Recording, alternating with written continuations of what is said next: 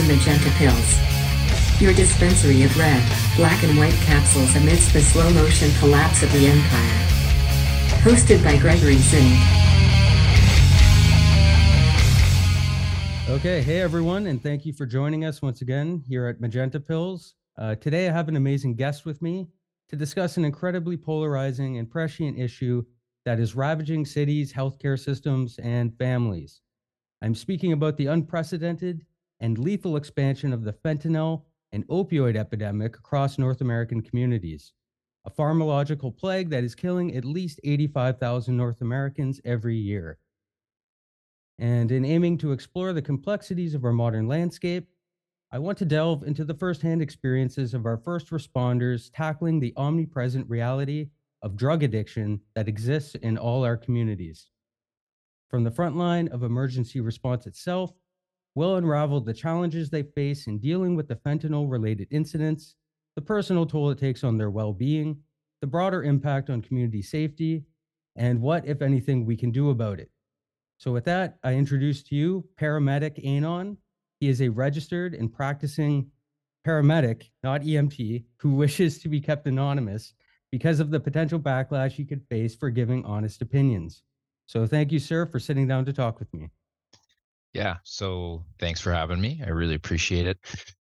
The opportunity to sit down and talk with you. And yeah, I'm looking forward to any interesting questions because there's just so much going on.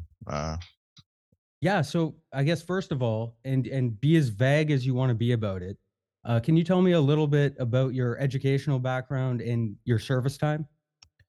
Yeah, so basically there's options to do for education. You can do a 2-year program, or you can do most of the time fast track versions of that. So that can look like 18 months straight through, basically 4 semesters of extremely focused studies, you could say. From that point, you would go on to do a provincial exam and then go through your hiring process, depending on which area you are in North America. That can vary, but that's what you'd be looking at towards our location.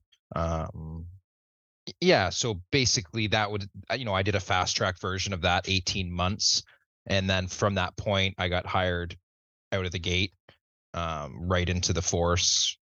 Basically, you do a certain amount of hours just prior to finishing your schooling. So you do, depending on your area, you do like maybe 500 to 700 hours of clinical, which is unpaid. And you'd be doing everything you'd be doing as a medic, basically, working with a full crew. So you could be with a more advanced care crew or more of a primary care. Yeah, and then right out to the force was kind of my background. As I right out of school went straight to work, and I've been doing it since. Yeah, so what's that length of time like? How long have you been a paramedic? So working, you'd be looking at 5th, 6th year. Okay. Yeah, and Right, then right out of, was it college or university, that program you were describing? college. Yeah, so I believe it's going to an advanced diploma at this time. I don't know if it's a 3-year yet, actually. I don't know if it's a 3-year program now, but that's what they've been talking about because it is so condensed that, yeah, so you'd be looking at, 2 to 3 years. Okay, and when you first decided to get into this field, what drove you to practice medicine? Would you call it that, practicing medicine? Yeah, I think so. I think that's the best word to use for it because really that means, that's the most accurate interpretation of what it is. It's continuing education, right? So we're constantly adapting with, physicians and trauma teams and high levels of medicine. We're continually practicing medicine. So yeah, I would say that's the most accurate way to put it. But what was the first part of your question there again? Oh, just what initially drove you to get into that field? Yeah, so I mean, you know what? I knew a lot of people in healthcare and I knew a lot of people in the trades. So I kind of knew both sides of it.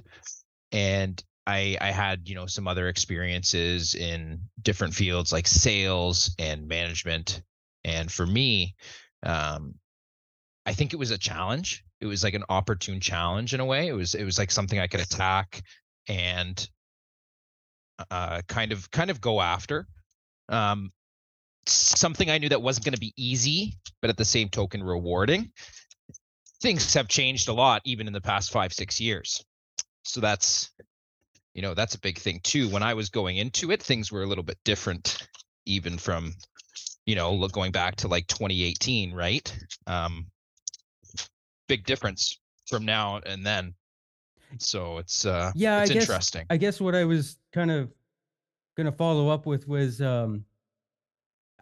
was there a major difference between what you initially perceived you'd be doing and then what you are actually doing on a day-to-day basis? Because my understanding is that a lot of your job these days in many major cities across North America, that you're preoccupied largely with drug and alcohol related incidents. Is that a fair kind of assumption?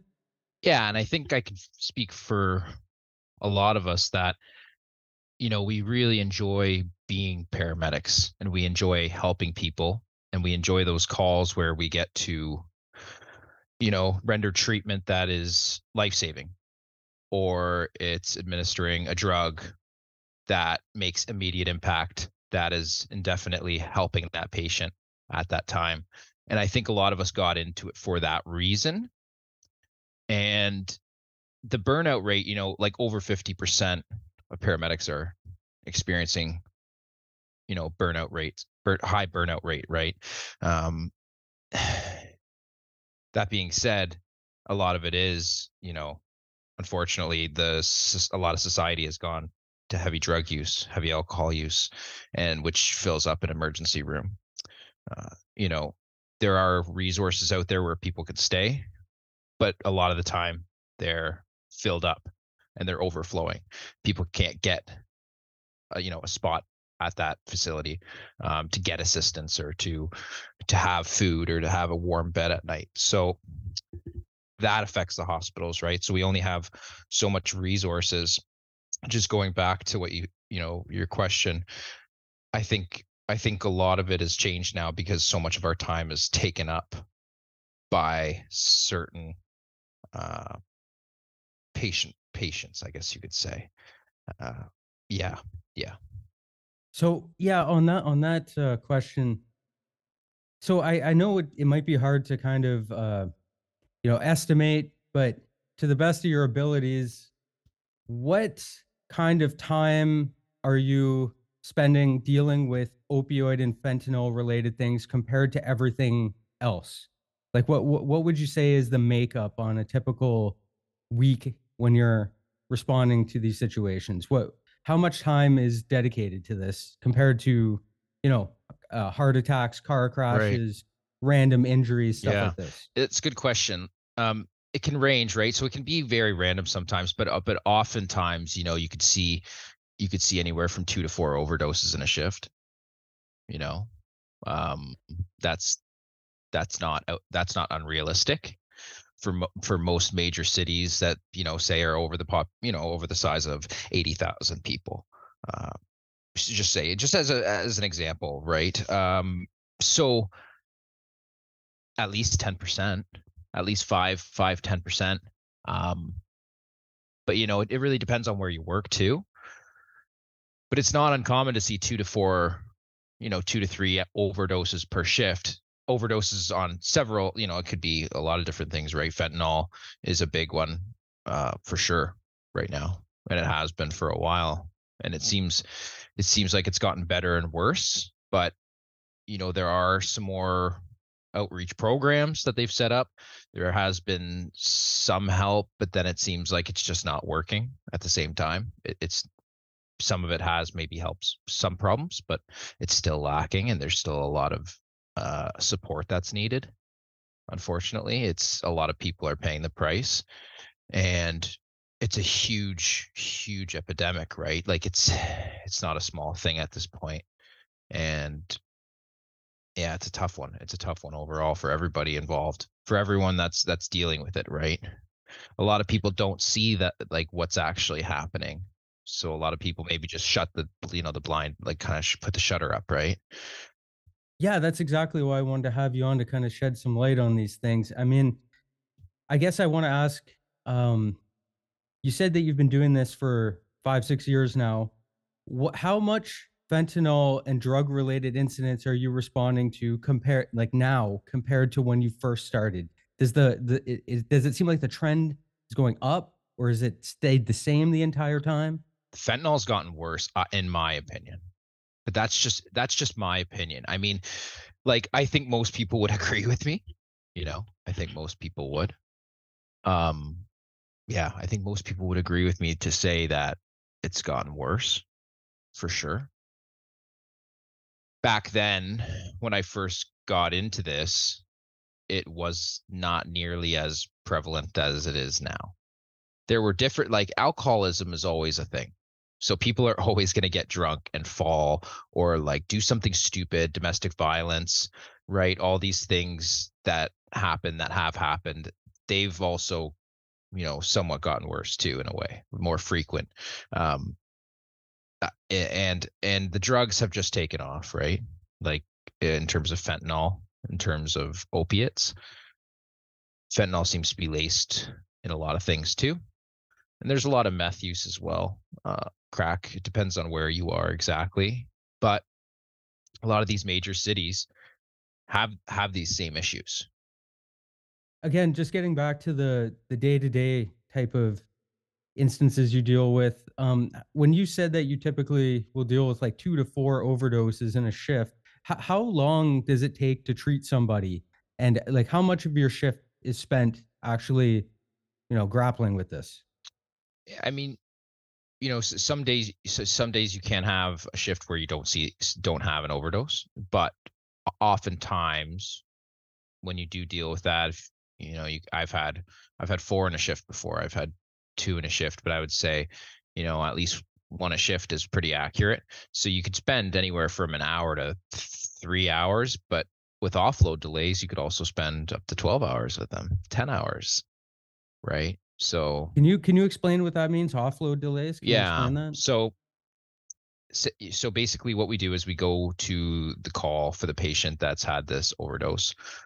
We may render treatment, or they may have already received Narcan, which can be administered by anybody, because there are kits out there that people can use on each other. So if they're, depending on their stability, if they're hemodynamically stable and they're maintaining their airway and they're able to oxygenate properly and all their vitals are okay, but they have a possibility of having a downward spiral, like say they you know a poor historian, you don't know their medical history, you don't know what they took, you don't know how much they took, they're not presenting, you know appropriately, you could be placed on what's called an offload delay, because the hospital doesn't have a spot for them to go, a bed for them to go into to be monitored. So we have to basically wait with them on our stretcher, and they're our patient, um, and we will be monitoring them until we get them into a hospital bed. So with offload delays, those can be 20 minutes, they can be 30 minutes. A lot of the time they are hours, and they can be upwards of 8 to 12 hours, is not unheard of. Okay, so when you said that there might not be a hospital bed for them, does it translate more or less perfectly from the rate of response you said that you have in a shift, like 10-ish, 10-15%? Is that how many, does that translate over to how many hospital beds are being taken up by people with drug, like opioid and fentanyl stuff in the hospital? Yeah, I think that's fair to say, like 5 to 10. Like again, it's going to go back to some of the areas that you work in. So certain hospitals in certain cities are definitely going to have, or even for the states, certain states and certain townships are going to have different problems and different levels of drug and alcohol use. uh, so that's going to vary, but that being said, it's not uncommon to have 5 to 10%, yeah, of those beds being preoccupied by someone that has overdosed on drugs, someone that is too intoxicated to take care of themselves, someone that is unable to make decisions for their own, for their own good. So these are kind of things that get taken care of or take up a spot, and they can be on that hospital bed. They could be admitted to the hospital as well, right? So they could be there for days. It's hard to say, but a lot of the time they'll get what they need, and then they'll be released after seeing, the physician and getting potentially some orders for treatment.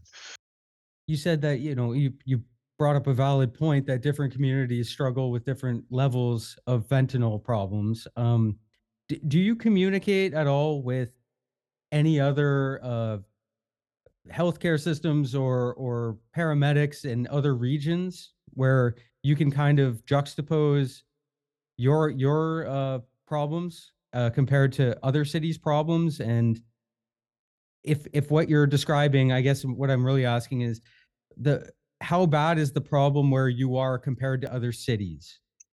Right. And I think a lot of the neighboring cities, we have similar issues, to be honest.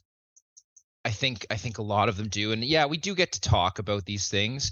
We see each other sometimes, not all the time, but you do cross borders when, say, one hospital or one city is overrun or they have no ambulances available. You do go into other areas to take care of calls if need be, or you may have to transport to another hospital for certain reasons. For, say, trauma, a trauma team is required, so you have to go to a certain hospital for that.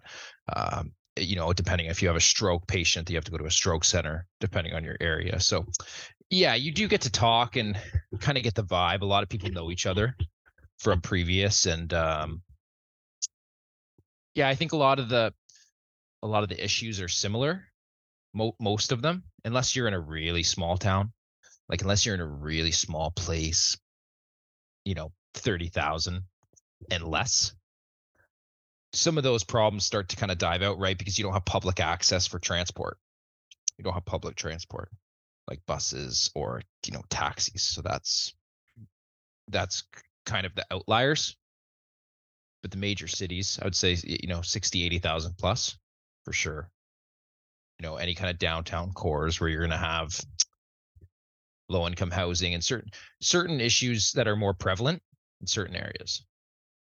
Are there certain times of the month that seem to be worse than others? And I guess kind of I'm asking in a way if this kind of revolves around people's access to welfare money or any kind of employment benefits, unemployment benefits, and this and that, because you always hear the rumors that at Hmm. that time of the month, that's when alcohol sales go up, when Hmm. lottery ticket sales go up. Yeah. Is this a similar phenomenon with fentanyl and Most people opioids? do say that, most people do say that. Um, I think it depends if maybe you're a little bit superstitious at the same time, because you can have, it's funny, like some of us can have shifts where we don't do anything much. Like it's just very like mundane. It's far between, but it happens, right? And you can have a streak like that. I would say for sure the first week of every month is always one that you see increase in domestic violence. You see increases in certain things, right? So yeah, drugs and that, because for sure, unfortunately, a part of certain the darker side of society that people don't see, as much as a lot of people don't want to comprehend it or don't want to know it's there.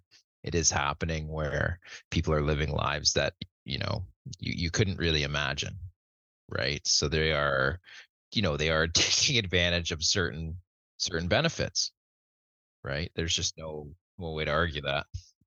I wanted to kind of ask you, and again, like this isn't going to be an exact science, but what are some of the typical demographics of someone who is OD'd on fentanyl or opioids in terms of age, race, sex, anything like that? Do you notice any kind of an overarching pattern? That's interesting because there's actually no pattern whatsoever. It could be any age, it could be any culture, any race, it could be female, male. I think probably certain stats would be able to tell you exactly what the stats are. But that being said, just being out in the field for the time I've been involved with it all, I could say that there's no real pattern. I think that in the lower income housing, you do naturally have some certain demographic that struggles with certain things. And whether that's childhood trauma, whether that's current trauma, like current abuse, current addictions, socioeconomic status, certain things like this that have maybe been brought up as a norm for them when they were young. So I would say age wise, it seems like the older, you know, part of this system of drug and alcohol abuse and that it seems like alcohol is more prevalent in an older populace, whereas drugs are more prevalent in the younger populace. For myself, from what I've seen, um, it's not always the case, but it seems that there's a lot more drugs going on.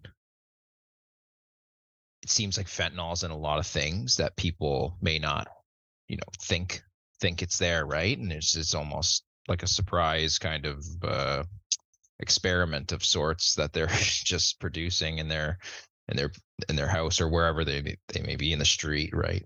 These are street drugs, so they're just, you don't know what you're getting.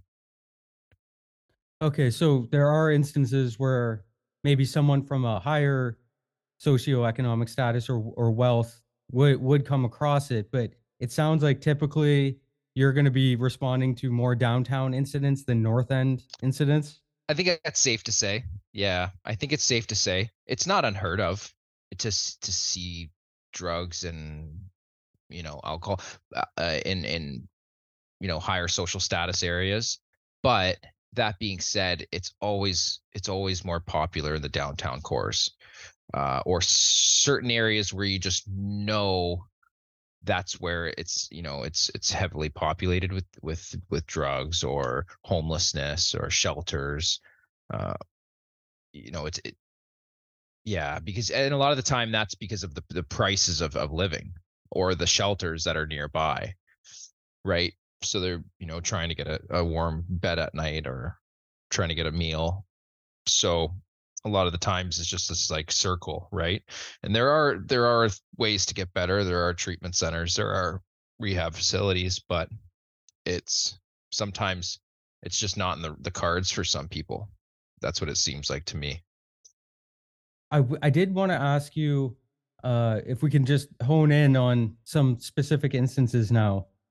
We can get back to more of the overarching social questions later on.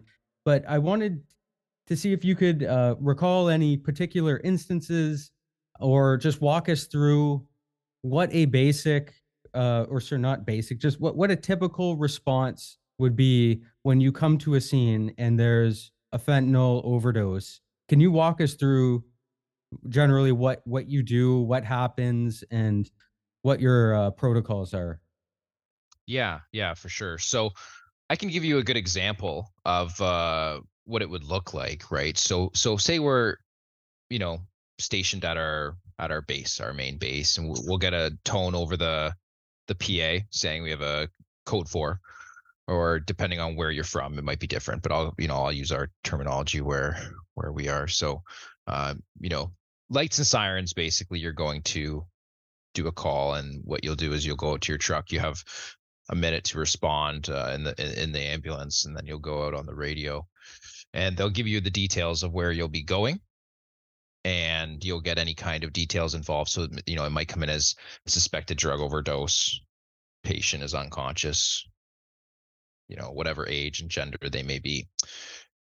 So we go to the call, and uh, uh, it is to, like, we'll say it's a shelter, for drug users and homelessness. Sorry, I don't mean to interrupt, but I just did want to ask Yeah. really quickly, who seems to be the ones calling in the ODs? Are they other drug users or are they just general public people that notice it? Well, It can be someone in the shelter if it happens in a shelter. It can be someone like another home. It could be another bystander, like someone bystander, for example, that's calling. It could be someone that drives by that sees someone sleeping on the side of the road and they think they're overdosed because, they're sprawled out on the grass, but really a lot of times they're just needing a sleep. So that's a lot of the times, in the summer, especially, we'll be going to calls like this, same thing. But when we get there, they're just sleeping. So usually they'll just tell us to, very Get kindly, they'll lost. tell us to get out Yeah. of there. Yeah, very kindly. Uh, but yeah. Sorry, I interrupted. So You were just no, saying that's okay. your response, right? To the yeah. Yeah. So basically, we go lights and sirens, to this call and a shelter, right? So this is a place where certain people with certain addictions or drug use can stay. A lot of the times these places are filled up, people can't even get in there a lot of the time because they're so busy. But anyhow, so we go to a shelter and we're told that, the patient's kind of in the back room area, bathroom, and we get in there and, you know, patient's unconscious, lying supine, face up on the ground, um, slow breathing, right? So a lot of the times with opiates, you get a really it slows everything down with opiates. So when someone uses fentanyl or smokes fentanyl, and there was, some fentanyl drug paraphernalia beside, and it just happened to be that this person's uh, friend or, person there with him, friend, I guess you could call him, had called and requested it. So anyhow, so we're there and patient's unconscious, slow breathing. What we want to do first is we want to make sure that the patient has a pulse. I can see he's breathing. He's got a pulse. So basically, my partner goes to establish an IV to administer Narcan, which was already administered twice prior to us getting there, actually by a bystander in the shelter.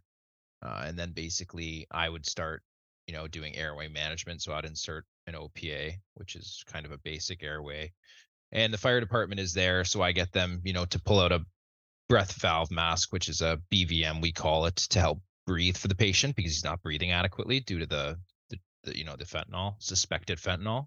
Check the pupils; they are pinpoint. That's very common with fentanyl use. It's a good way for us to check if that is the problem causing what's going on. We get a full set of vitals, and then patient would rip off everything and wake up because he already had two Narcans administered prior to us getting there. It can take 5 to 10 minutes to kick in. It can take longer. It sometimes doesn't work. It just depends, like, on how much the patient took and other factors as well, if there's other drugs on board or alcohol. So in this case, the patient did wake up, kind of sat upright. We were like, no, stay down. You're gonna stay down because a lot of times these people can become violent. So that being said, we, with the assistance of the fire department, get him outside, carry him out, and transport to the hospital. Now we don't go guns a blazing for certain types of calls. For this one here, he had woken up. Now he doesn't require an airway. He's maintaining his own airway. He's breathing adequately at this point. He's oxygenating well. He's almost returned to full mentation as well. A little bit sleepy, but that's very common for post Narcan administration. So at this point, we would get naturally we'd get to the emerge, and if they don't have a spot, you would go to your offload delay. So that's a good example for a lot of these calls because a lot of them play out like this. They may be already awake when you get there. They might not. It depends, right? So, but it's a lot. It's the same thing. It's the same thing either way. A lot of the time, it's the same symptoms. So your treatment is a lot of the time breathing for them or administering Narcan, which would alleviate that opiate. And this is part of the reason I wanted to have you on is because it's hard for me to fathom sometimes what is actually going on for the frontline responders like yourself because we are largely in bed sleeping cozily in our warm rooms. You're out there at 2 a.m.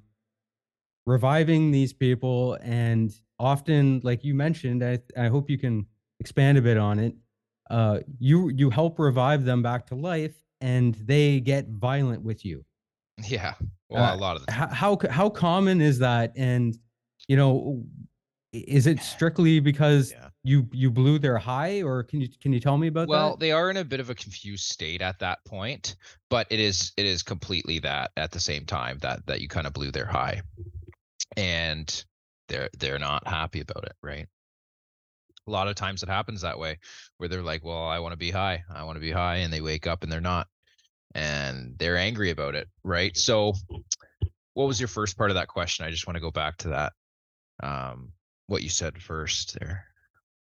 Oh, I was just kind of hoping that you could outline for people, the aggression that you have to deal with, despite the fact you're trying to help these people Yeah, live, and you know, the contrast between what people think is going on and what's actually going on when you're right. tucked away in bed at night. Yeah, it's kind of funny. Yeah, you say that because it is most of the time, you know, at 2, 3, 4 in the morning, right? It could be at during the day too, but yeah, it's um it's interesting for sure. I mean, it's not what people think naturally, right? It's like a lot of people like to look at the world through rose-colored glasses, but it's not quite that way, right? There are like some dark parts of it, and unfortunately someone's kind of has to deal with it, and someone has to try to help it too, because I think if you shut everything down, or pull everything, or pull the plug on these people, these certain demographics that have these issues, I think that gets tricky too. But it is tough dealing with it for sure. I mean, burnout rate is like 5 years for paramedics right now, and I think that's Yeah, all across North I America. did want to ask you about that, but one more thing about this part first is, have you actually been physically assaulted by anybody that you helped revive? You know what? I've been attempted to. People have attempted to like throw hands or arms or spit. I've been spit at. Most of the time it's just verbal. Like, but it depends, right? Because I'm also quite big of a person, right? So I'm a large person. So I think, you know, for other people or for patients, yeah, they kind of pick up on that a little bit. But there's no shortage. Are there a lot of female paramedics that are typically smaller individuals, and do they kind of defer these calls to, bigger dudes like yourself, or is it just first come? Sometimes.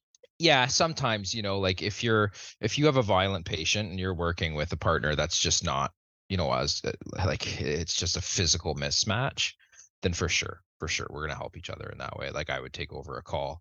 Um, but that's just like how we work, right? We just work together like that. Like it would just be nonsensical to have like a large male aggressive patient with, say my partner is somebody that's 130 pounds soaking wet, 110 pounds, say, even, right? That's, a female that's half this person's size, or less than half their size, right? We're not going to risk putting that person in danger, right? They wouldn't feel comfortable with that. And I would always offer to be like, yeah, I'll take this call. It depends too, because if you have a large police presence with you that are like detaining the patient, and you're, sedating them, or you're restraining them, these sorts of things, hopefully that is happening, that you are able to restrain them and sedate them, or have options that, you have the fire department there, or you have police there to help to get hands on. That's going to be a big difference maker. But if it's just you and your partner, and other allied resources are depleted, you have to sometimes, either if you don't have an egress route, yeah, you have to try to always think diligently. That's what I'm trying to say. Yeah, yeah. What are, among the paramedic community that you deal with? What is the common sentiment towards this fentanyl issue? Like, or do most people just kind of see it as part of their job, or is there a real frustration with the seeming increase in its prevalence, or like what are the paramedics saying to each other about this issue? I think everybody has a sense of duty when we get a call. Like it's like it can come in as like an overdose, or it can come in as, drug related unconscious, or it can come in as mental health, alcohol, drug use. I think there, like, for a lot of us, there is a sense of pride in what we do, so we do it anyways. Like we may not want to, But at the same token, we feel this sense of duty, and I think that's what a lot of us feel, and that's what keeps us going. And if you didn't have that, I think you would fall apart pretty quick, because if you don't have that pride or that sense of duty, I think you can really spiral yourself, whether that's at work or outside of work. I feel like you can struggle way more than, if you just see it as that, because it may not be pretty, it may not be perfect, but you're going to do your damn best, right? So if you can have that mentality about it, it's not bad. But yeah, sure, I mean, at the end of like a weekend, or at the end of 2 long shifts, or even at the end of your shift when you're in your 11th hour and you think you might be going home, but then you get an overdose at the end of your shift, right? And is it different from another call where, say, it comes in as a 35-year-old VSA, which would be vital signs absent? I think most of us want to go to that vital signs absent to try to save somebody, right? But at the same token, I think it depends on who you are. Yeah. I think I go to every call with the mindset of I have a duty. I have a duty. I'm here for a reason. I have to do my job, and I'm solely focused on it, one call at a time. I don't need to worry about other things. I need to worry about this one call, this one patient. Well, sometimes more than one patient, but you know, one call at a time. So for me, once I get that call, can it be frustrating? Absolutely, sometimes. But I think it's they happen every day. So it's like, okay, let's go. You know, it's not a huge deal to most people. It's just another call, basically. Of course, if you get nailed with 5 of them in a shift, it's not so fun. I think most of us would agree. Yeah. Well, I'm thinking, at any workplace, there are people that work together, they talk, they say, if the boss did pursued this policy with our employees, or if we did this with production, we'd be in a much better place and we'd be able to deal with our problems a lot more effectively. Uh, what is I know it's a lot more complicated for a job like yours, but compared to someone in a production plant, but that's just my clumsy way of kind of asking, what are the paramedics saying to each other about, what should be done here to kind of either alleviate the amount of stress that's put on the healthcare system with this issue, or are there other routes that should be pursued that aren't being pursued? I think it's a lot of it's lack of funding and resources, and it seems like the funding that's being used isn't being used in the right areas. You see it constantly where places don't have beds for people. Simple things like that, right? Where people don't have like this community of drug users or homelessness, or different different issues that we're talking about. I think that there's no quick fix. It's several different systems, right? So you have these support homes, you have these shelters, you have some really great ones that give out a lot of food daily and provide beds, but there's only so much space. You have a lot of people dealing with these issues, right? So you know giving out Narcan kits is something that has been talked about in certain areas. Some areas they're already giving them out, and they're already giving them out like candy, you could say, basically, right? Or these kits are very accessible to general public.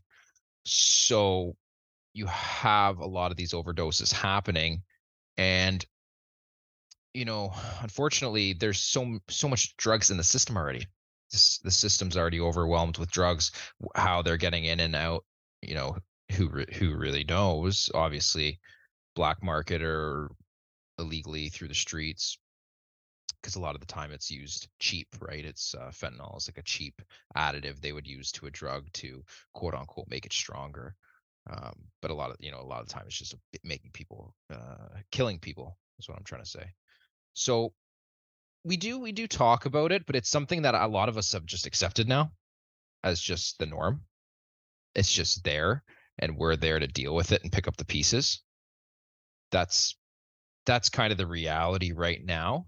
The hospitals are overwhelmed in most areas.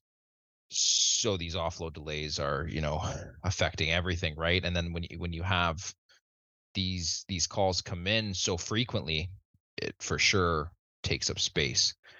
you know, I think what could help is having a large facility where there would have to be a physician there, potentially one or two, depending on how many patients or how many, I'm not sure if would want to call them patients or not, but a facility where you could have several different beds and some resources and a doc and a few nurses or some PSW, some staff, some assistants, um, to have these people go there if they overdose. So, like an alternative care route.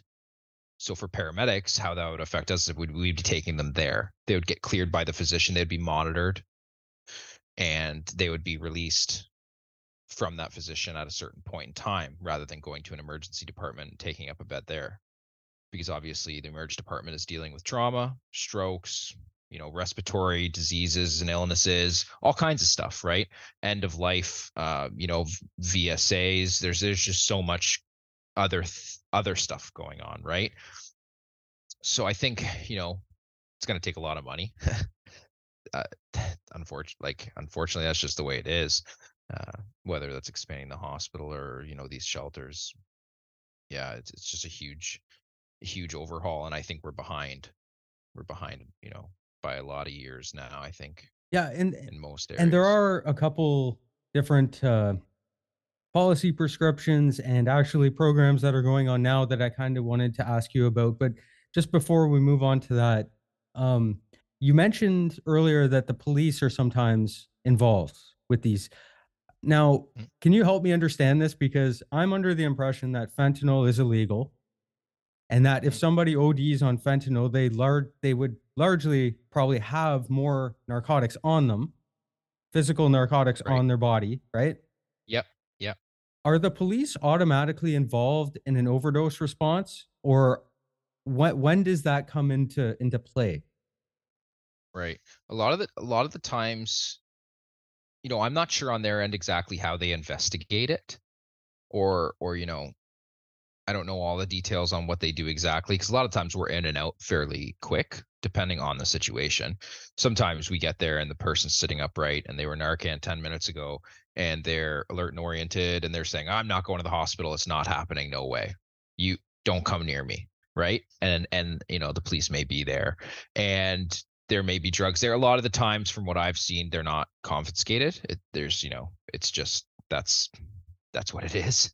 It's they're like, I know that there's public access, certain, safe injection sites and these sorts of things where you're giving I'm out, going to ask you about that crack pipes, shortly. Yeah. right? Yeah. Right. So, and then, there are like methadone treatments as well that people are on, right? So it's a prescription of methadone to try to wean off of these addictions, right? But at the same time, yeah, you have these safe injection sites where, crack pipes are being handed out, and certain things are being handed out, right? So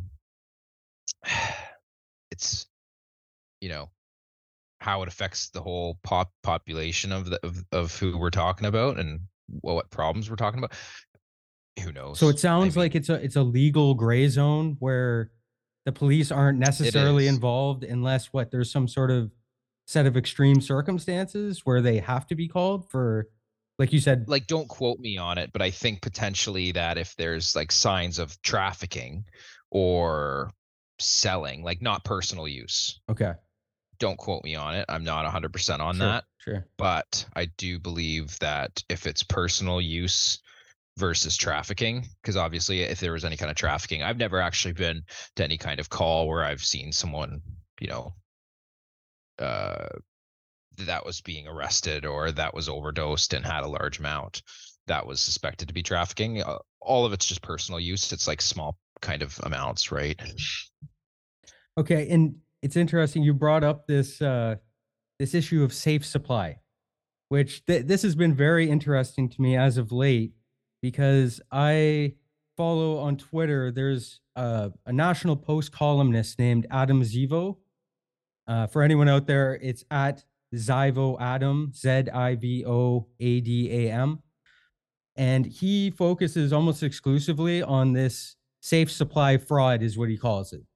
Because what he says, and he shows every day, every single day, he posts a picture from Reddit where people get, this is his allegation, is that people get their safe supply, they sell it for an increased market value, and then they buy more fentanyl with it, which leads to more fentanyl deaths. Right. So every day he posts a picture. He says, "Here's your daily photo of safer supply," and Right. brand new Reddit posts every day of people advertising the pills that they got, Yeah. how much they're selling them for, and just DM Right. them and you can get it, right? And so his argument with Yeah. that is that the safe supply stuff isn't even powerful enough for a regular fentanyl user, anyways. So what they do is they Yeah. sell it Yeah. to amateur users or new users, which Mm. creates new addicts. More. And then Yeah. they buy, obviously, like I just said, they buy more fentanyl with their newfound cash cow. And then they go and get more ODs, and their little drug circle has more ODs because of this kind of idea, which Yeah. seems to be It's implemented by like quite smart. well-meaning liberals, like bleeding heart liberals that want to help. But Yeah. do Yeah. you see any evidence of what I'm saying here? Oh, I know. I totally get what you're saying, and yeah, it kind of it kind of in a way it blows my mind, the reality of where we're at now, right? Like it's like, okay, we have this massive issue. It's like, okay, let's try this, and it's just something that's, it's like, wow, now this is a thing. Now this is happening. And I don't know if there was a real deep thought on how it was going to turn out. Like if you said this to, you know, if you said this to everybody that saw everything going on, and you said, how is it going to look in 15, 20 years? Like really, how is it going to look? And it's hard to say, it's hard to say. If you didn't have it, or if we didn't have these safe injection sites, or these, you know, places where you could go in to basically get your dose and basically go off. If you didn't have them, would it be as accessible? Maybe. It's hard to say, right? Because they're still going to get those drugs, I think, either way. But is it creating more new users? Potentially. It could for sure be. I think that there's such a large, it's such a large problem in major cities, and homelessness, and yeah, it's really hard to say if it's actually making any difference, or if it's just staying the same. Yeah, and I don't mean to put you on the spot if this isn't necessarily your area of expertise with the safe injection or the safe supply centers and whatnot. I just mean to ask because it directly affects your job every day. If these things are actually net negatives, then they're not helping anyone, and they're making the healthcare system more stressed, and they're screwing up your day. Like they're really Yeah. making Like, your job oh, harder than it it's needs to be, right? oh, for sure. And it's just for us to say it's impossible. I think the people that might have those answers would be the ones actually working there, the ones that are actually like seeing these people. Like, are they coming back all the time? Are they getting worse? Are they getting I, better? Or I'm it's hard to know, right? I'm skeptical of How the would you answers know? these people would provide because, again, I'm not going to Right. disclose anything about where you're located, but I did look up a safe supply site that's in your Hmm. direct city. And Yeah. these people, based on how they present themselves, um, they are very woke, very social justice warrior presenting in the way that they display trans rights stuff.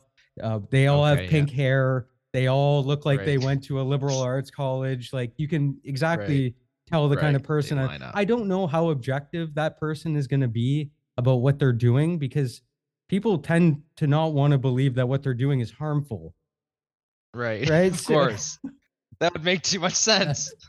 But I wanted to ask you too if you've heard about this guy named Michael Schellenberger. Now this is another alternative possible policy, and then again, I'll just mention it. You can comment on it as much as you like. His name is Michael Schellenberger. He ran for the governorship of California, and obviously their problems with this issue are, I imagine, 100 times worse than what we're dealing with here in Canada. But one of the planks that he ran on in regards to fentanyl was a almost mandatory prison option, where instead of trying to give them free drugs or just dealing, like you said, just this is the status quo now. We deal with it, and we try not to think about it too much. His argument is, if we have a repeat offender, you give them the option of either going to treatment or prison, and if they do not finish treatment, they will go automatically to prison, because his argument is that we can't have these people in society. They cause a lot of property crimes. I'm under the impression they do a lot of thefts to satiate their habits, and that they're shooting up in front of people in what used to be peaceful places in different cities. You could walk around with your children, and you can't do that any longer because of these. Well, that's absolutely, yeah, true. So again, his argument is that whether you like it or not, you're going to have to deal with this problem, or else you're going to prison, because we just can't keep doing the same thing and expecting a different result. And I know that, I don't know if you've ever heard of this policy prescription. Even the premier of Alberta, Danielle Smith, she's looking into doing this too in Alberta because of how bad it's getting in some of their cities. Right. So have you heard of this, first of all? No, I haven't. And like I try to stay up to date on a lot of things online, but with my like busy schedule, it hasn't been, at the top of the priorities for just staying on top of some of it. But I, you know, looking for an answer, right? We almost have to find one, because it's if you leave it this way, I can imagine someone could pull numbers on this, but I'm sure you could pull numbers to say that it's gotten exponentially worse. So that being said, what options do we have, right? Like you know, when we offer support systems and, maybe 60, 70% of these drug users, common repeat drug users, are turning it away, right? So at what point do you have to say, yeah, we have to go to something else? We have to use some sort of other method to prevent these people from continuing, because it is affecting, public safety. It's affecting a lot of different things, right? In the communities. So, it's such a 50-50, right? Because I feel like it's just so split down the middle, especially in North America, where you have, yeah, like you were saying, like, we have this left and right, and we have these two varying opinions. And it's hard to say, because right now it's just not working. Whatever we're doing right now isn't working, and it's almost like everyone's just doing what they can do in their personal position. But at the top, there's a big disconnect. Like, there's a huge disconnect from what reality is to like what people think is happening. Because at a street level, I believe in most places, uh, you're seeing, a huge decline with a lot of these things, in a bad way, in a bad decline way. It's not getting any easier. Yeah, I mean, because I'm thinking of there's this thing in like economics called the Pareto principle, right? Um, it says that, roughly 80% of various consequences and outcomes come from about 20% of the causes, and this applies to almost any field of human endeavor if you look at the sociology of it. So I get what I'm asking with this is, that if the law holds true, then we're going to say that about 20% of the addicts out there are causing 80% plus of the calls you have to deal with. Do you find that there is a high habitual connection to what the calls you're like? Are there patients that are just known to the system in such a way because they are so frequently there? Oh yeah, there's several. Yeah, and I would say like majority of places have these people, where it's they're frequent flyers, they're repeat patients, right? Like we don't like to use certain terminology because it's offensive or it's considered inappropriate or unprofessional. So we have to be so careful with our terminology now too. You know, because we are under the public eye so much. So these sorts of things they really like to put a cap on if you have the wrong attitude or if they deem your attitude not what they consider appropriate. So yeah. Yeah, it does. And I guess again, there's this split between, um, when people talk about this issue, it seems to me like an overwhelming majority of the conversation revolves around the addicts themselves and these people that are obsessed with trying to, and I'm not denigrating their cause in life, but the people that are deeply enmeshed with trying to solve this, whether they're the safe injection people or the politicians that are proposing policies and this and that, but no one really takes the time to think about what this is doing to the frontline workers like yourself, or even I imagine you have to deal with some stuff where um, you come across Tim Hortons workers who have to deal with addicts ODing in their washrooms constantly. Yeah. Yeah. Especially specific locations, right? And every city is going to have this. Every place is going to have this where they have certain locations that are more prone to this. Um, and usually it is those lower socioeconomic, people of status, certain status, right? Certain areas that have the lower income housing that are surrounded by shelters. It's just, yeah, it is. And most of the time, all of the first responders know these locations. And that's yeah, that's the reality right now of it. Yeah, and Yeah, and that's what's really maddening to me is that people aren't seeing what it does to people like you. So, and you've talked about this a little bit earlier when you spoke of burnout rate. Can you kind of explain the burnout rate as you perceive it, and what how the fentanyl issue is contributing to the burnout? yeah, so I think right now, I was just reading a stat the other day, and I think it said 55% of first responders are burnt out basically after 5 years. I think it was paramedic specific as well for that, and 60% of paramedics are experiencing signs of clinical depression. So for sure, I think it affects everybody. Especially with the shift work and the missed meal breaks, the end of shift overtime that's forced, not being able to go home and see your kids for dinner because by the time you get home, they're already asleep, and you have to be up the next morning at 5 a.m. To go do it all again. And it's not what you want it to be if you go to work that day and you're getting spit at or sworn at or swung at, those sorts of things, right? It does, because all of a sudden you get home and you're expected just to flip it off. And some people are really good at it. Some people are, it just depends. There are ways of like coping with these things like exercise and having healthy mental habits. There's lots of different ways you can kind of mitigate some things, but it does catch up. It does, especially with the volume that we're dealing with now. So especially with you know the opiate crisis and everything going on with that is huge. It takes up a huge portion of our capacity. So yeah, I think there's a lot more to be done.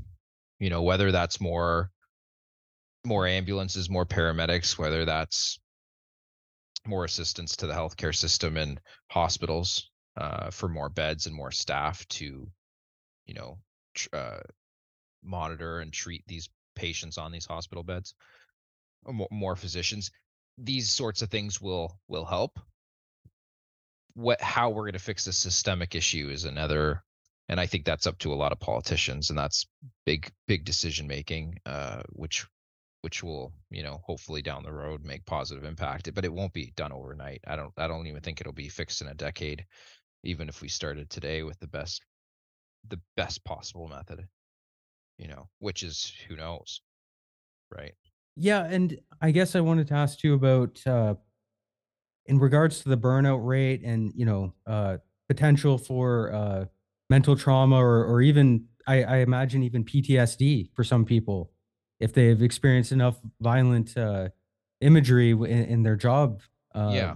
on regular occasion. Is there actually anything that uh, and again, you can explain a bit more about the organization you're in as vaguely as you can. Like, is it a hospital? Is it a specific paramedic union, or and do they offer you guys any sort of support? Mhm. Because everything you kind of said there seemed like it was just it was the individual had to find their own way to grapple with this problem. Is your workplace offering anything that can benefit you or your So coworkers? we do have outreach services where we have access to um, support workers and psychologists, and we also, yeah, so we do have a few different places that we can go to for help to talk to somebody. We do have also a lot of peer support team, which a lot of the times will follow up after, they'll follow up after a traumatic call, or a call that's potentially graphic, or can cause PTSD, right? PTSD being certain symptoms and signs that are prolonged for greater than 4 weeks. So, and that's important because you can have a bad call, and then you can have 3 4 days that are just rough, and you have to process it, and maybe you have to talk it out with your peers, maybe you have to talk it out with your psychologist, or your support worker, depending on your situation. And sometimes if these symptoms and signs don't go away, like for 3 4 plus weeks, then yeah, you can be diagnosed with PTSD. And these, it can last, it depends on how the person, and it depends on the event that the person went through, because different things can precipitate these kind of events that are traumatic, right? So it might not be what you would expect. It might not be like that bloody gore, dramatic trauma. It might be a family member. It might be something else that has caused this. So, lack of sleep, unable to focus, irritable, not enjoying the same things anymore, restlessness, so a lot of these symptoms can range from mild to severe. So, to answer your question, we do have support, and sometimes it works. I think it's important to keep up on your mental health, to talk to somebody. Not everybody does. And, I don't know exactly on stats on how many people actually do take advantage of these resources, but it is there. It's not going to fix everything.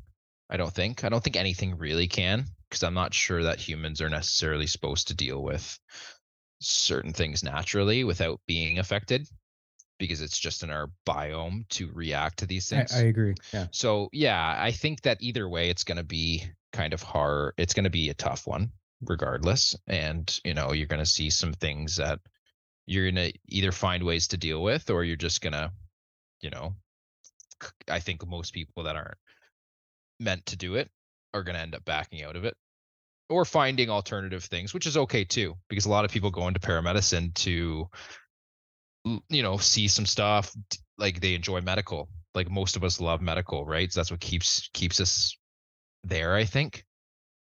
But a lot of us do, yeah, decide to, say go part-time, do it a few days a week, and then do something else, just to keep it different. So you do so much of the same thing, it does, it can get depressing, it can get overwhelming for sure, and affect outside life. A lot of people struggle with their relationships and marriages, and that sort of thing. What do you find personally helpful for dealing with some of these things that you encounter in your work? You know what? I would say exercise is huge. So whether that's, you know, walking every day, walking every day for, even if it's 15 minutes, even if it's 10 minutes, is better than nothing. If you're frustrated, go for a walk. That's helped me immensely. Simple things like that. With headphones in or just nothing Depends what coming you like, in, but I would keep it pretty light. Like, so if I were to listen to music, I would listen to like some Fleetwood Mac, almost like a background kind of music, just like chilled out, like, if you want to, like, sometimes I'll pump heavy stuff in the truck when I'm driving to work or whatever. But like when I'm going for my walk, it's like calm time and it's just me, no phone, no. I try to keep my phone distractions pretty low. Like I'll keep, a lot of my stuff either not with me or, you know, notifications off sort of thing while I'm walking. But a lot of times, yeah, no headphones, just quiet, just quiet, and I find that helps, especially when if the sun's out, even better, because that's huge too. Is just getting some sun, but also just being outside and walking exercise is huge. So I try to do a few workouts every week, cardio, once or twice a week with some weights, 3 to 4 days a week, and that's I know I always feel better after a workout every time. Doesn't happen every day. I do miss workouts sometimes, but I find exercise is huge, and also having a good, home life. That's really important. Being able to see family and friends. That's I would imagine going home to an empty house all the time and not really having anybody that you can call would get hard pretty quick dealing with some of the things you deal with at, Yeah, the stress coupled with isolation, that seems like a recipe for mental problems. for a lot Yes. of people. Yeah. Yeah. And I think naturally, like, yeah, those negative emotions are going to come home with you, especially if you don't enjoy life outside of work already.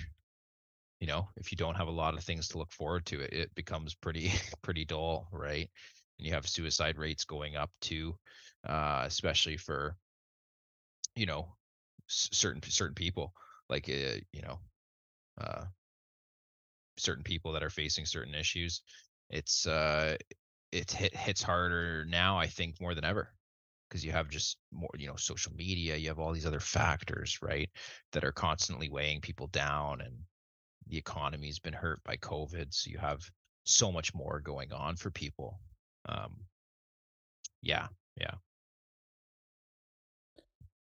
And sorry, can you outline, are you part of a hospital team? Is it a separate paramedic union? Like, I'm not exactly sure Yes. what the structure of your work is like So that. basically, the services that I'm familiar with, that I work in, is it's all under the city, and you work under a base hospital. So basically, your base hospital are a panel of physicians that oversee the delegated acts that we perform.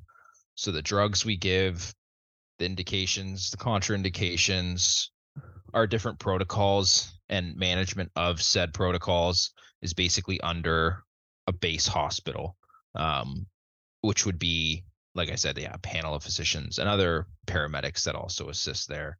Um, and that's the governing body, and then we'd work under the city. So we actually don't have affiliation with the hospital, and I think that's most places.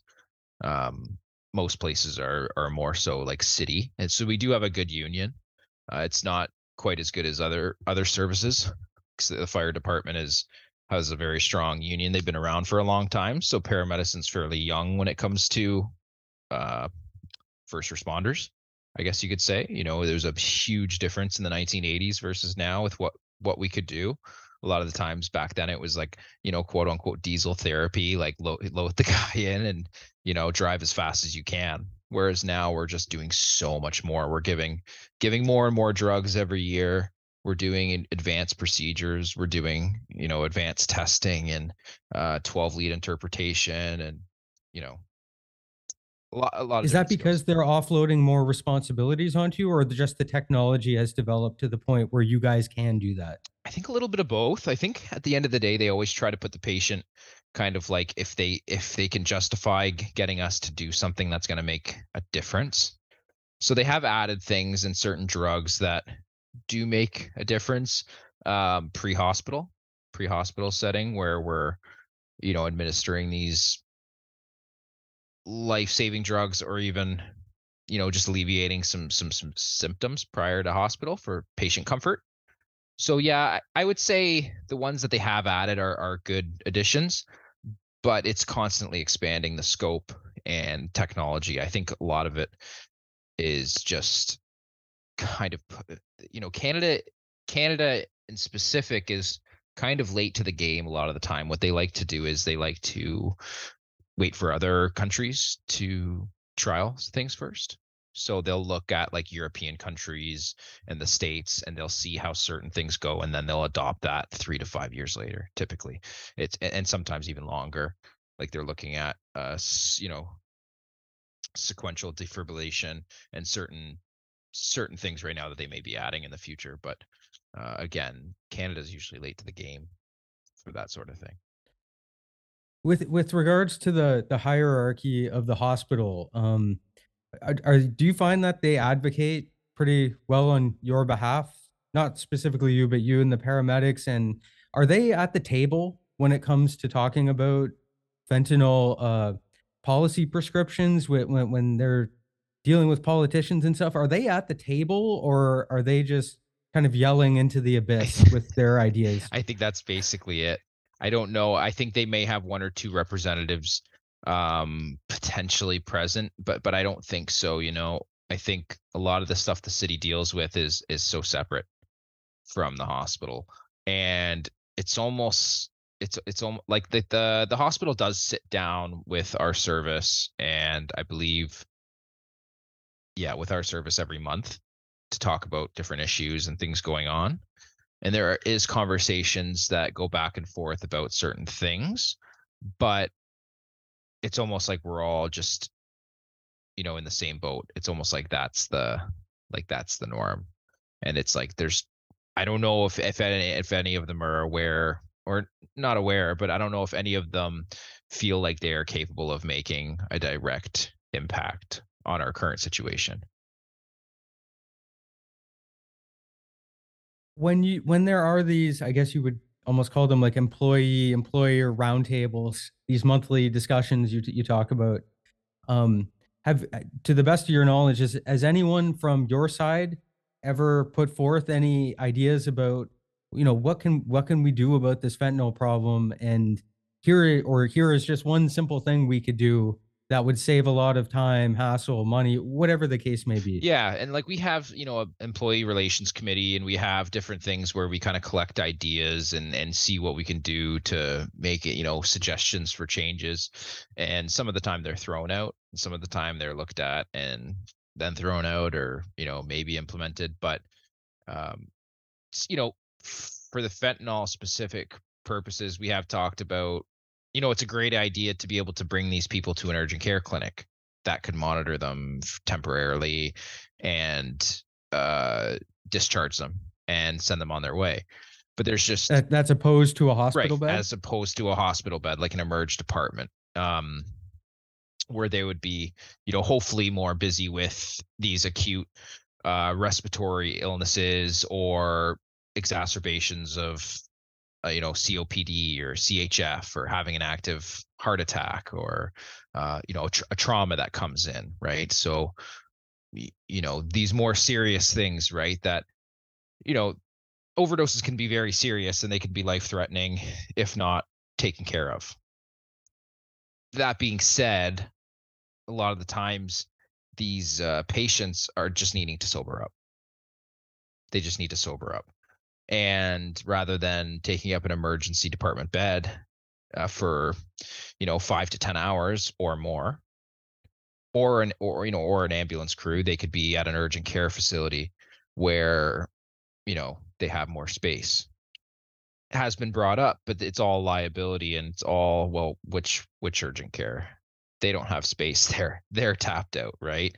So it's like, what alternatives? There's right now, there's none. you know there a lot of expansions have been happening at hospitals where they're adding things, but it just doesn't seem like it's enough still. It seems like they're Yeah, because refacing it. I'm just doing I'm doing some like back of the napkin math in my Yeah, head, and if, like, tell me if you agree with this kind of generalization. Could we say that on average in your specific area, 3 people a day overdose? Is that fair to more say? than that, easily more. Okay, so what would you say it is? Well, if there's, say, depending on where you work, you could have 25 ambulances on the road, right? Okay. So say, 500,000 people in a city. Say you have 27 ambulances on the road. Each ambulance does an average of 2 quote unquote overdoses a shift. So that's like 40 to 50 overdoses. I would say more accurately on average, you could see like 15 to 25 overdoses in 24 hours easily. You're talking Low about end. a big city, like a Toronto No, like sized a city? 500,000 city. So a Hamilton sized Exactly. city. Okay. Yeah, like a Hamilton Okay. sized city. Yeah. But even say in a place like, again, I'm not going to say where you are, but in a city your size, roughly your size, which we'll say is between 60 and 90,000, right? Would you feel Yeah. comfortable saying 3 people a day overdose, 5, 10? What would you say?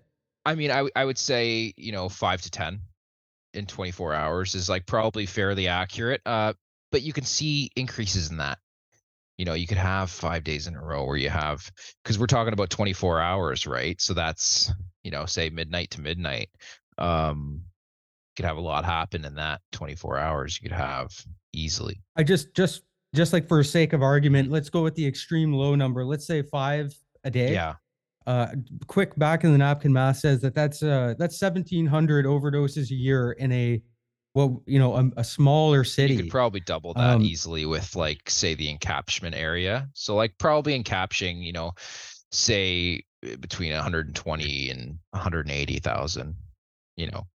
so then I'm kind of curious about if you are aware of the general cost of, if you incorporate uh, the amount of money they pay you guys to go and help someone, the amount that of time that you spend there, how much the narcone is, how much the ambulance ride is if they need to be taken to hospital, like Yeah. how much do you think we're talking about for one person to be treated? You don't have to be extremely accurate. Just if you could One do some quick math. occurrence, if I had to guess on one occurrence, yeah, I mean, you'd probably be looking at 3 to 4 thousand, probably $3 to 4 thousand. Something Okay, like so again, we'll take the low end. We're talking about $5 million a year in a small city is that's low being end, I would say, some would for argue sure. squandered Yeah. on drug addiction that shouldn't even be there. And it seems like it might be being caused by just giving people free stuff, free money, free drugs. So that is pretty shocking in and of itself. And then like you said, you extrapolate that outwards to a city like Toronto. You got to Not even imagine close. that, Yeah. Oh, yeah, you got to imagine they're into shit. They got to be into like 50 million plus almost a year dealing with I this wouldn't even problem be alone. surprised if it's scratching a billion, Like yeah. countrywide. Well, even Yeah. province wide. Okay. Yeah. I Wow. mean, I Okay. mean, maybe add in like Vancouver, like a big, yeah, Yeah. you know, Downtown East Side. yeah. Yeah. Because the thing is, like, that's like on the low side, like even the numbers I was giving, like that's low end. Like I would even say 10 and 24 hours would be a low end projection. Uh, yeah, because these overdoses are also considered like, it could be someone that uses fentanyl. So say for example, right? I'll just use this as an example. A 40-year-old male, uses meth recreationally, uses fentanyl recreationally, had his normal amount today, but just isn't feeling the greatest, stumbling out in the street and just not really answering your questions appropriately, you know, somewhat confused, knows who he is, knows where he is, doesn't really know what day it is or what month it is, can't care for himself. He's defecated and he's incontinent of urine, and he has to go to the hospital. That's considered an overdose if they're using fentanyl and they're altered. Even if it's minor, it's still an overdose. So that's classified as an overdose. It may not be someone we're going to that's in cardiac arrest. It might not be someone we're going to that's in respiratory arrest. It might be just someone that needs to be monitored because that's kind of what we do, right? Like we perform an aided capacity test, and we are trained to kind of pick up on these things to know if somebody can care for themselves or if they're at risk of, if we leave them, that they're going to decline and potentially die from it.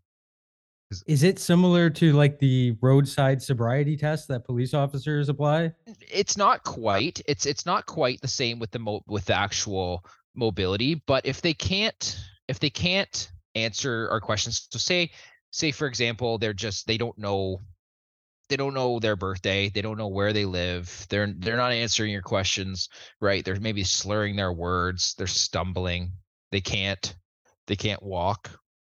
Um, so it's not quite a sobriety test, but it's more of a natural test that we do, and it's almost just by having a conversation with them, like just introducing ourselves and kind of, introducing ourselves, who we are, and why we're there. Maybe who called, and checking in on them, or seeing like what's going on, and maybe they're receptive, maybe they're not, maybe they get angry at you, maybe they're laying there on the grass and they're going, in and out of consciousness, right? So in that case, you'd have to take them. It just depends, right? But if they stand up straight and they perk right up and they talk to me, or they say buzz off and they start walking the other direction, then that's kind of it. Then we do our paperwork, and they walk off. But oftentimes it is, they use some fentanyl and they're a little dozy, they're a little sleepy, they're too sleepy to be left by themselves. So they have to go to the hospital and they have to be monitored, and sometimes, um, woken up, because they do start to deoxygenate if they fall asleep and they start breathing really slowly, and the fentanyl effects are too strong for the body. So yeah, I would say at low end 10 and 24 hours. Some of them varying in severity for sure. And again, just to kind of circle back to the very beginning of the conversation, um, when you first started, it wasn't nearly 10 a day on average, would you say? No, I would say it was much less. You'd still have it, but it just seems like it's more common now. And I think that's most places. You know, we constantly hear about fentanyl and laced fentanyl here, and the, certain spikes of it, you know, um, Oh, so if like one batch is contaminated, then a then you're going to see a bunch of lot of people in that deaths. time frame, Yeah, right? Yeah, okay. yeah. And I've heard and I've read about a lot of deaths, um, at certain time frames where that sort of thing is happening. Where there's like 4 or 5 deaths in one day, and from a batch of fentanyl. And sometimes the police will investigate those sorts of things, right? Like try to figure out like what's going on. But it's just so hard to trace, and it's so hard to deal with, because it's all behind hidden doors and, closed windows. I and again, I don't know if you have any direct kind of personal contact with any police officers. I hope I can get one on the show Yeah. for another installment of this kind of fentanyl series I'd like to do. Mhm. But do you have any indication about what they're thinking about these days in regards to this? I think a lot of them are pretty frustrated with it, to be honest with you. Like they get the brunt of it. A lot of the time they do. A lot of the times they're dealing with,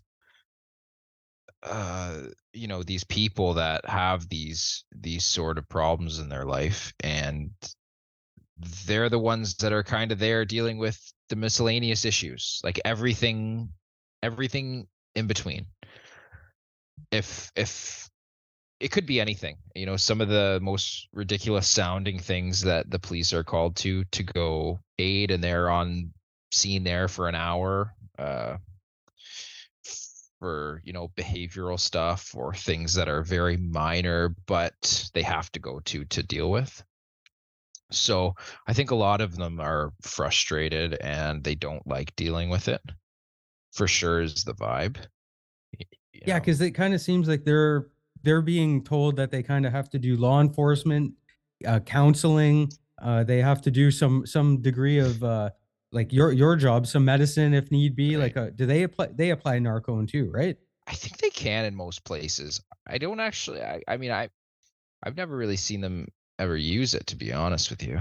Okay, all I meant to say with that is that Yeah. they seem like they are Oh, having a lot of roles thrown at them, and that the yes. scrutiny is getting even worse. Everyone's taping every single thing they do all the time, Well, that's the and thing. Yeah, the like, people like people we'll see police, and a lot of times they're not very happy, like they're pissed off or whatever, and it's a little different. Whereas, yeah, when we come in, a lot of times people are a little bit more relieved, or they're a little bit happier a lot of the time. So yeah, they get it rough, because they're there to be a counselor and a bit of a caretaker, a bit of a babysitter in some situations for certain situations, right? Because some of it is just so nonsensical. Like it's some of it's really bad, right? And you can always, take one side of it and say, well, um, y- you know, we need to do this, we need to do that. And then it's another thing to actually be on the front line to see it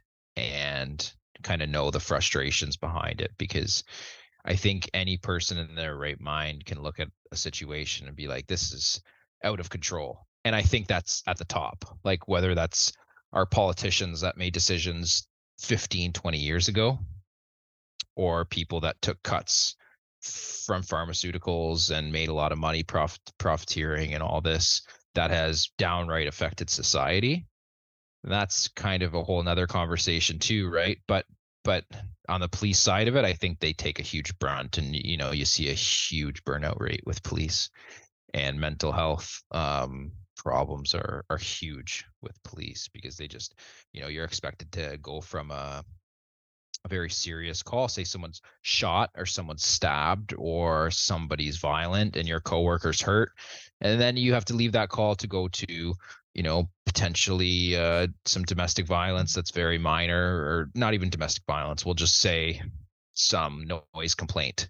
They go to a noise complaint and it's drug users, and they're spitting and yelling and just not really being cooperative, and they're just causing issues, right? There's nothing really going on, but they're expected to then be, you know uh compassionate, I guess you could say. And maybe not, they're not expected to be compassionate, but a lot of the times that's, that's what we try to do, right? That's what we all try to do, is be compassionate. And it's a different vibe.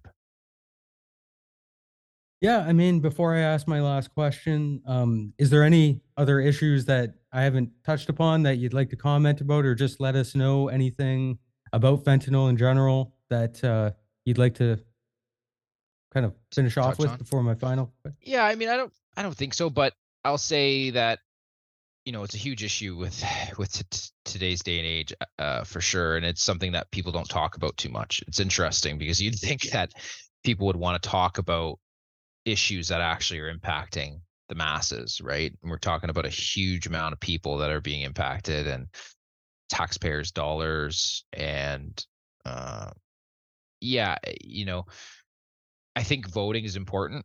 I think knowing what your political party stands for, and what changes they're possibly going to make, it's going to be huge, because there's a huge population that hasn't voted. Still, every year you always have a large amount of people that don't vote. So I think it's important to kind of pick your side, know what you stand for, know what you believe, and do what you can, educate yourself. It's not easy though, because again, a lot of these things are behind closed doors, and decisions are being made by politicians. So the only way is to really talk about it, and spread information, educate yourselves, and make a vote. Try to make some change, because we have to figure something out, because it's going downhill fast for, I think, everywhere in North America. Yeah, well, that's a good tie into my final question set. You're familiar with the various pills, right? Like the red pill, the black pill, the white Yeah. pill. Yeah, yeah. So, do you think you'd be able to give us a red pill, a black pill, and a white pill about fentanyl? Uh, well, like, is it kind of like? See. The red pill is a real like an uncomfortable realization that people should have about this. Well, I think it would be that if you ever drive through your downtown or see these things, and it worries you, or you think that if you live around the corner from it, and you don't feel safe or comfortable with your walking with your daughter or your son, because every time you walk by, these druggies are, yelling and being kind of like violent or aggressive in a way, it's only going to get worse. It's not going to get better with what's happening right now. I think that's kind of a scary reality. So, but That sounds like a red pill and a black pill mixed together. So what would be the white pill? Is there any room for hope or optimism out of this situation? I think there is. I think that we need to figure out a better approach, though, like over the long haul. Over the next 10 years, I think we need to figure out a better approach on how to handle these issues, and how to create, I guess, better opportunities, better outcomes. I mean, I'm trying to say better outcomes for these people, because at the end of the day, if we can mitigate how they affect everything, it would be better. You know, um, So your white pill is that there is a solution, mhm. perhaps, or a trade-off that we can pursue. We need to keep striving towards some sort of positive outcome for everyone instead of just accepting it as the status quo. Exactly. Like there has to be more discussion. There has to be more discussion. There has to be more focus on it. We can't just turn a blind eye, um, you know, because it's so prevalent, and it's just happening every day. Yeah, man. It's Well, crazy. yeah, I mean, that's again part of the reason I wanted to talk to you to shed some light on this. So, I do appreciate your time. Thank you so much for speaking with me. I'd be welcome to have you back in the future if you want to talk about something else. Yeah, no, thanks for having me. I appreciate it. I hope I was able to give a little bit of insight and a little bit of kind of cool story kind of things, or side of it, right? Because it's always different hearing it from somebody that actually deals with it.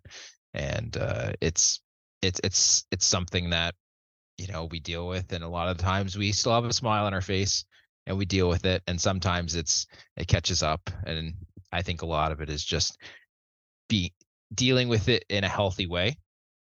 And for some people, it's not for everybody, right? Like it's not for everybody, and it's getting harder and harder as first responders, and even doctors and nurses and everybody involved in that healthcare chain, or the first responder chain. I think it's going to be difficult because you are dealing with these things, but you know No, and again, on behalf of myself, my family, everyone, I do thank you for the work that you do, because most of us don't have the stomach to try and deal with these kinds of situations. And, you are like the unsung heroes of the first responders, I think, because people just kind of take your role for granted. They don't really think about I think people think more of the hospital than they do of the guy who gets them to the Right. hospital. Yeah, So, yeah. They think of that yeah, white coat, right? That shiny white coat looks so good. yeah. Yeah. But you don't even get to there if guys like you aren't there driving them and making sure that they get there alive. So thank you for your service. Yeah.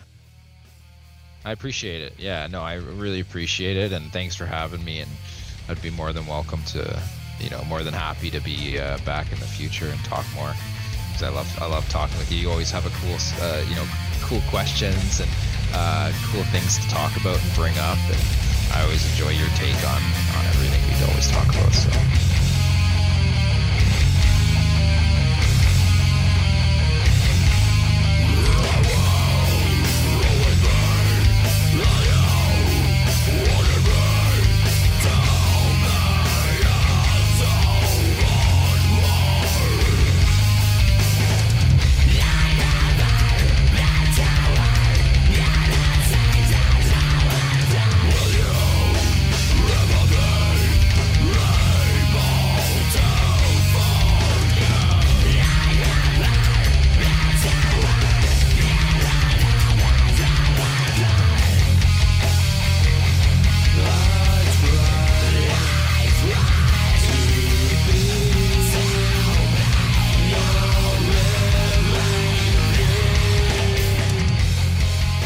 Thank you for patronizing the Magenta Pills podcast.